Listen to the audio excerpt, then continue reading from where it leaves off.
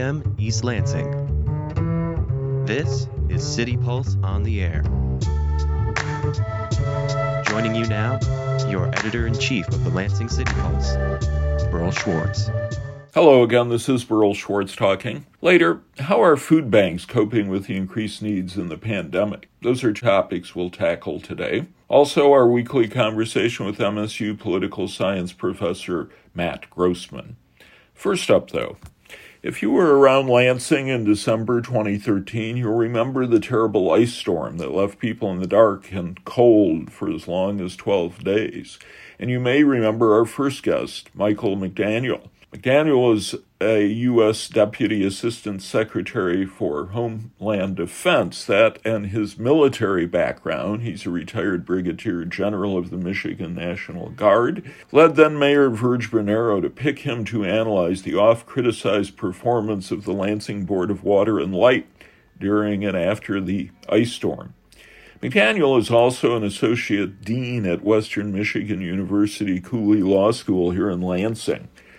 We spoke to General McDaniel on Friday, first about the power of governors as they deal with the pandemic, then about his views on the state of preparedness of the federal government in coping with this crisis.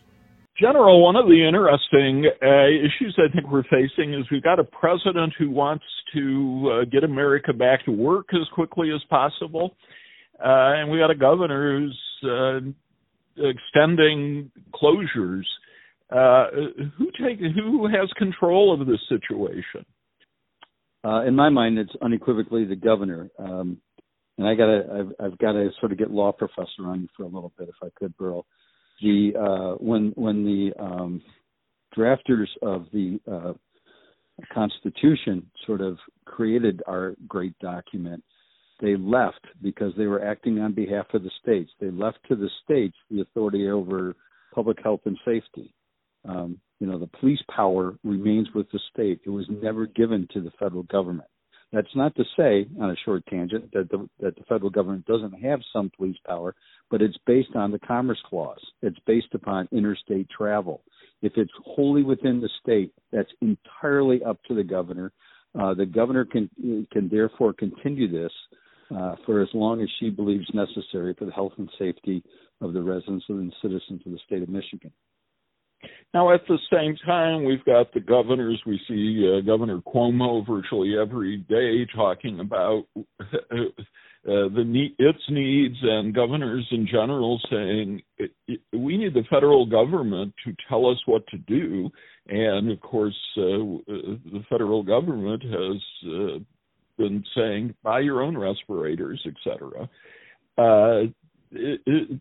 Could the federal government, could the president even coordinate a national effort in this case in which states are required to follow his lead? Yes. Different scenario there. What you're suggesting is if the president is using his authority delegated by Congress through the Stafford Act, which gives him some authority to allocate using the spending clause of the Constitution, allocate resources to the several states. There is absolutely a federal plan for this. And I'm chuckling a little bit, Burl, because when I was at the Pentagon, I worked on the plan for the H1N1 virus. I was the Deputy Assistant Secretary for Homeland Defense Planning. We worked on this exact plan. The plan exists. And by the way, even then it wasn't in a vacuum. Then it was based on the SARS plan. So I know for certain that there is a plan at the federal government level. 2 weeks ago, when the president invoked the Stafford Act, the reason for doing so was so that the director of FEMA, in conjunction with the secretary for HHS, could say, okay, we're going to roll out these resources. And by resources, it could be equipment such as PPE. It could be personnel, it could be funding, but we're going to roll these resources out to the several states based upon the plan that's already in place. And I don't know what happened. I don't know why it hasn't been done. I don't know what influences on the president's policy or planning are in place, but that policy is there and should have been followed. These delays that we're seeing at the state level and the frustrations we're seeing from many governors are because they're well aware that plan is there. FEMA doesn't do the plan in a vacuum when they do their part.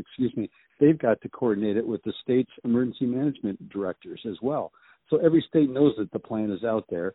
Every state knows that the HHS and the Strategic National Stockpile is there, and they're wanting to know why they're not getting more out of the Strategic National Stockpile. I'm seeing and hearing reports from individuals that they allocated 25% of each state's resources under the Strategic National Stockpile, and it's unconscionable they didn't roll out more than that, in my mind, and then use the Defense Production Act to say, okay, industry, let's ramp it up behind that so we're, at a minimum, replenishing the stockpile. And drawing on your experience with Homeland Security, the president has said many times nobody could have predicted this. In fact, I read in the New York Times that there was an exercise a year ago in which this was all predicted. Do you think the president is simply being disingenuous here? Well, it's not a true statement.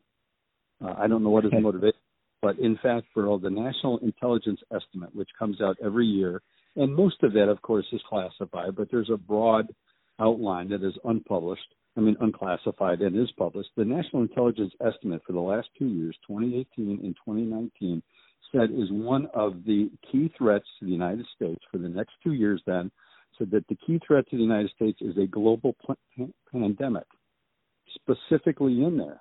So there was specific evidence that this was coming based upon conditions that were foreseen by the intelligence groups working with their experts, including those in the public health and epidemiologists. And of course, we knew about this in January. I mean, everybody was publicly saying it in January, but we weren't paying attention to the intelligence that was specific to this pandemic at that point in time. So yes, it's been known, and yes, we've been engaged in those exercises. We started doing those exercises in a whole of government sort of approach in 2002 after the anthrax threats that happened in late 2001. So when you say we knew about it, you're talking not about the general public, but you're talking about our federal government knew about it. Yes, everybody in government knew about it. All right. I guess we will see how this unfolds, but it does sound from what you're saying that we shouldn't be where we are today. Is that a fair summary? I think so. We came across unprepared. We are not flattening the curve as quickly as we should be, and we shouldn't be saying this will be over in 2 weeks or 3 weeks. We don't know. We don't know enough of that. We have not enough true intelligence about this virus yet. And unfortunately, we're fighting it at the same time we're learning about it because we didn't do intel ahead of time based upon what was being put out by China and other countries. CDC, there was clear evidence that CDC was rejected or at least ignored the information that they were getting from China early on. So yes, we're behind the curve, literally behind the curve, and that curve is trending upwards still. It hasn't flattened yet, so we shouldn't be acting like we're going to be done in 2 weeks or 2.5 weeks. Nobody can say that at this point. Mike McDaniel, thank you very much for being on City Pulse, and stay safe. Well, nice to hear from you again. Take care. Listening to City Pulse here on 89 FM The Impact, I'm Burl Schwartz. In the best of times, our 3,000 food banks across Michigan stay busy. Now, with massive unemployment, they face a significantly greater challenge. We spoke to Phil Knight, the executive director of the Food Bank Council of Michigan. Dr. Knight, we've got two related crises. One is, of course, the pandemic. The other is unemployment. How are either and both affecting the efforts to keep people fed? Well, Burl, thanks for having me with you today to talk about both of these crises, a crisis within a crisis for sure. The Food Bank Council has looked at this in waves. So wave one was definitely the schools and the children that are out of schools, and particularly that group of population that is free and reduced meals at school and their families. And So last week we started really coming alongside of them and distributing probably double the amounts of food that we've ever distributed in a month's time. And now this week begins the extraordinary wave headlined by the unemployment as well as senior citizens. And so we're working hard. We're doing more than we've ever done, and the need is greater than it's ever been. You mentioned senior citizens. What are their needs?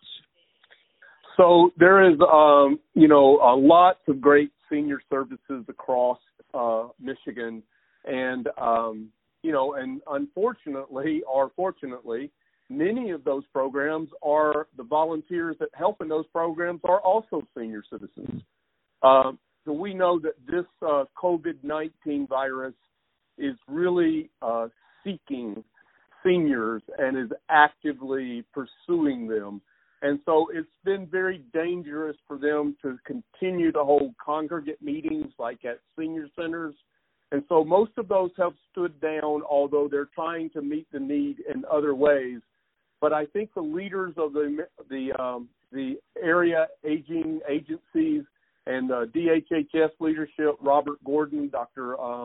Travis there, they've all realized that there's some gaps for senior citizens, and they've asked the Food Bank Council to come alongside of them so that we can deliver high nutritional quarantine boxes to our seniors.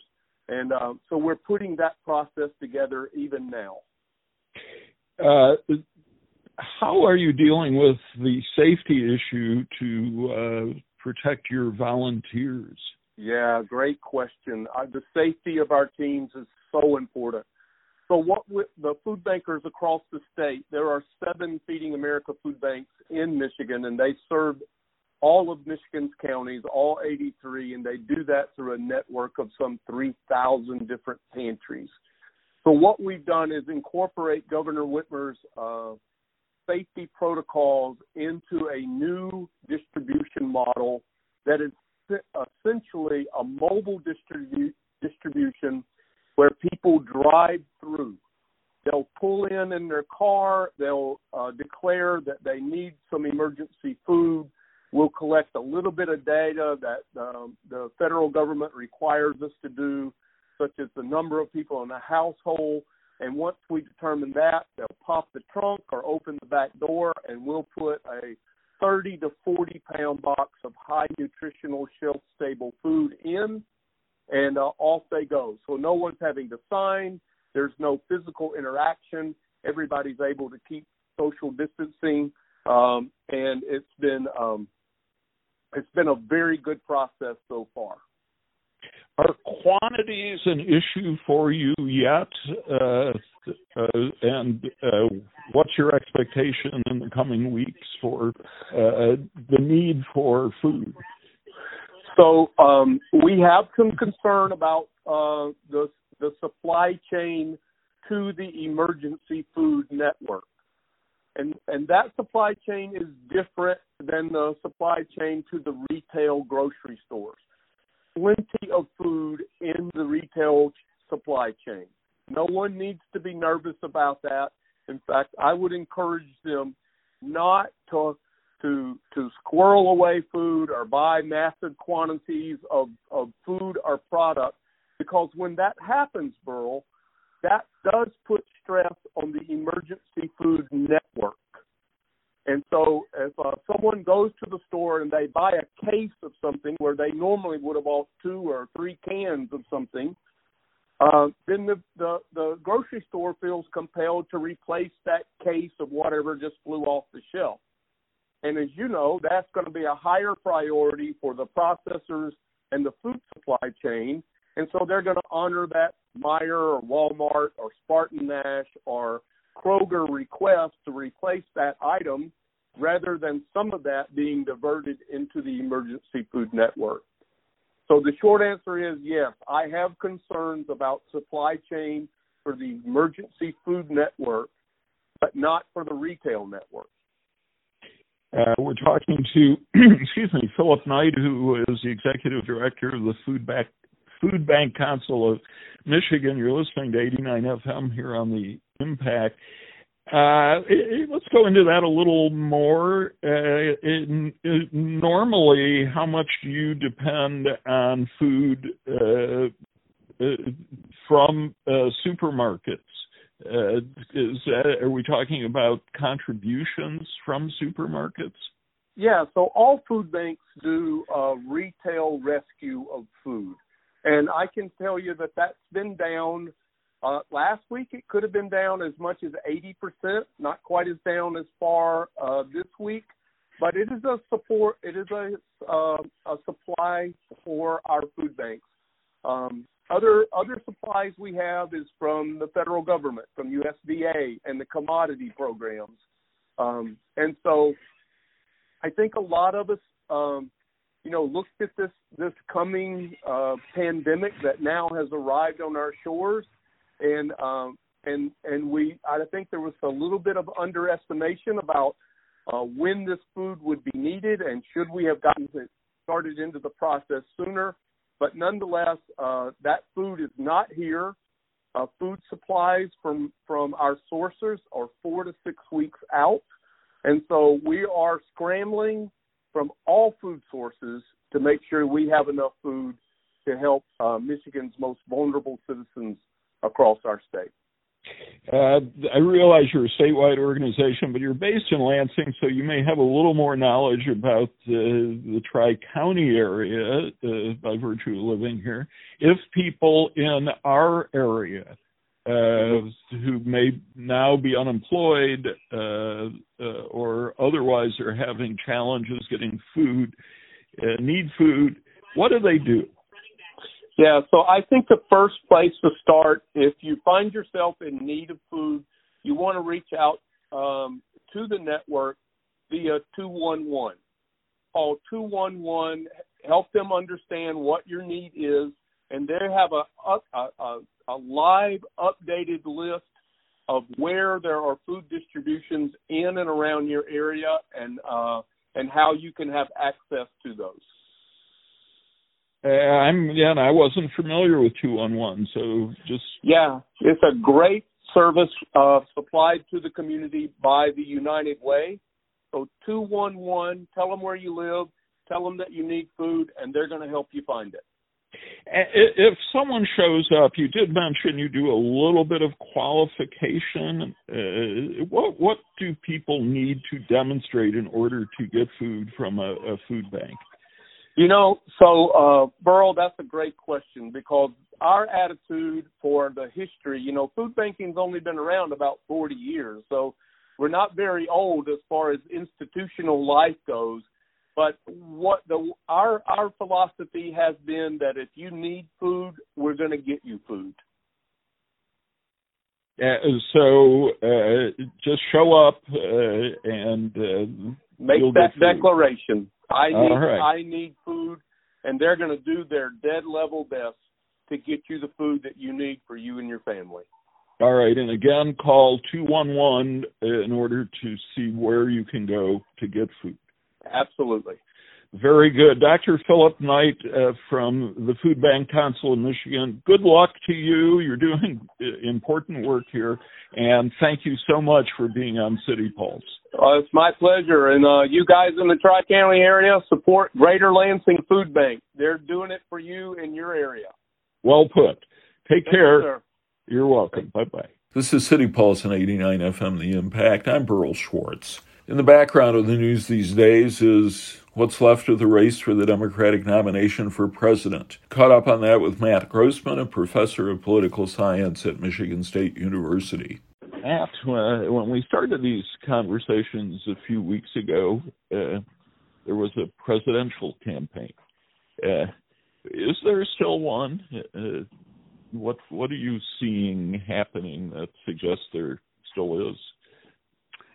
Well, obviously, the coronavirus story has overwhelmed all other news, and to the extent that there is presidential campaign news, it is being filtered through that story. That doesn't mean that there isn't important dynamics changing in the race. President Trump's approval rating has actually gone up slightly. and his approval on the coronavirus situation is actually higher than his approval overall, which seems odd to those of us who have been watching the response closely and listening to experts evaluate it, but is consistent with a longer-term story that in times of crises, people tend to give the president the benefit of the doubt, at least at the start. We're seeing some activity by Senator Sanders because he is involved in the debate over how to respond to the virus. Former Vice President Biden seems to be at a bigger disadvantage. Do you see any change, though, in Biden's momentum toward gaining the nomination? Well, I don't think that there's been that. I think his momentum has certainly stalled in polls and in attention, but the dynamics of the race really haven't changed. The dynamics of the race are that Bernie Sanders would have to start winning primaries by 30 or 40 percentage points in order to amass a majority of the delegates. So that's still an extremely unlikely scenario. So it could be that Sanders will gain in the polls, but at a time when it's too late to matter for the outcome. That actually happened a bit last time. Sanders actually got close to Hillary Clinton in national polls, almost even. But at the time that happened, it was sort of too late for it to matter in the actual delegate accumulation. And of course, winning primaries means there have to be primaries. We had primaries 2 Tuesdays ago. If we had a primary last Tuesday, I'm not familiar with it. What is going to happen, do you think, as far as conducting primaries yet this year? Well, there was already scheduled to be a fairly large interruption until late April. Not completely, but in terms of large primaries that had a chance to change the dynamics of the race. And now states are pushing back even beyond that into June and are probably likely to keep pushing them back. So there aren't going to be a lot of elections to potentially change the dynamics of the race anytime soon. The latest hubbub in the race is that Sanders wants another debate, and Biden has been dismissing that possibility. But I think that's tied to what you said. If there's not an impending election, then it's sort of hard to justify moving forward with debates, especially when the race is near over. And any thoughts on how these primaries may be conducted if we remain in the throes of social distancing? Well, obviously there's been an uptick in interest in vote by mail, and there was a small amount of money for states in the stimulus bill that just passed to help prepare for potential vote by mail or other early voting in the November election. But for the primaries, it's sort of too late to turn around voting systems that dramatically, although we have seen increases in early voting for those states that did move forward with their primaries on time. We're talking to MSU political science professor Matt Grossman here on 89 FM, The Impact. Matt, historian Doris Kearns Goodwin has drawn some parallels now to the period during the Hoover administration when we entered the Great Depression. Do you see some political comparisons here? Well, obviously there's a long-running relationship between how the economy is doing and the president's reelection. That relationship hasn't been as strong, at least with approval ratings for the last 2 presidents, for Obama and Trump. There's been almost no relationship between economic performance and presidential approval. But we still expect that if the president were to face a large recession, which looks increasingly likely in the year of the election, that should be a major detriment to his reelection. I think the tougher thing here is, will there be any kind of compensating rally effect where Americans want to sort of put trust in their leaders? And although President Trump has not gained a whole lot, there is a consistent worldwide pattern with national leaders gaining support at the time of this crisis, and President Trump has gained some support so far. Now, will that hold up when the economy is in free fall? That seems very unlikely, but we just have to play out that scenario. The Democrats, led by their leader in the Senate, Chuck Schumer, slowed down the legislation that Senate eventually approved. And as we talk today on Friday, the House is expected to approve. And that seemed politically risky, even though they seem to be arguing on the principle of it. But do you think there is some danger to Democrats if they appear to be in any way obstructionist? Well, I don't think in this situation that'll be what we'll remember. People will remember that the bill passed, and people will have a assessment of its effects based on how things actually play out. So that actually is a danger for Democrats, but not in the way that you suggested. It's just a more simple scenario where basically anything that currently helps the economy or looks like policy is moving to address the crisis is going to end up helping President Trump, and with him the party of the presidency. So, there is a political downside to acting effectively to address the crisis, but it's one that people are usually willing to take in the minority party, especially the Democrats in the minority party. So, yes, there's a risk. The risk is just this is going to be seen as President Trump's action. He'll sign the bill. He'll be remembered as the leader at the time that the crisis response was ongoing. And so if it works, either to stem the decline in the economy or to address the immediate crisis, then President Trump is most likely to get credit for it. People don't tend to remember the dynamics of the bill before it passes, especially one that gets near universal support by the time it passes. So there's not much risk in holding it up, and they did win some concessions from the few days of waiting. And before we let you go, we're seeing Gretchen Whitmer getting a fair amount of time on national news programs. How do you think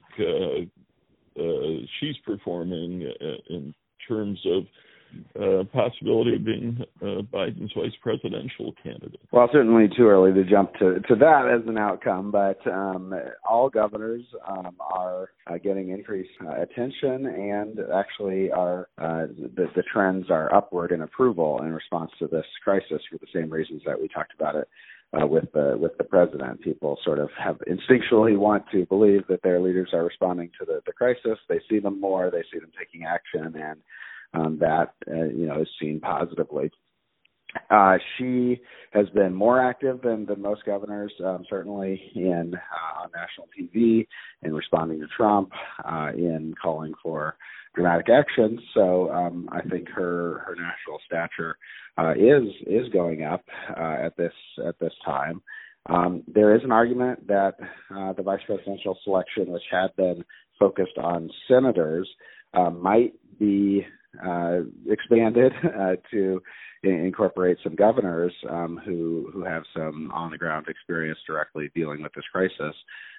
So there is a scenario, but I wouldn't necessarily jump to her being a top-tier candidate for the vice presidency at the moment. Nat Grossman from Michigan State University. Stay safe, and we will talk to you again next week. Matt Grossman is also director of the Institute for Public Policy and Social Research at Michigan State. That's our show for this week. Thanks to Skylar Ashley for producing it. For City Pulse, I'm Burl Schwartz. Stay safe.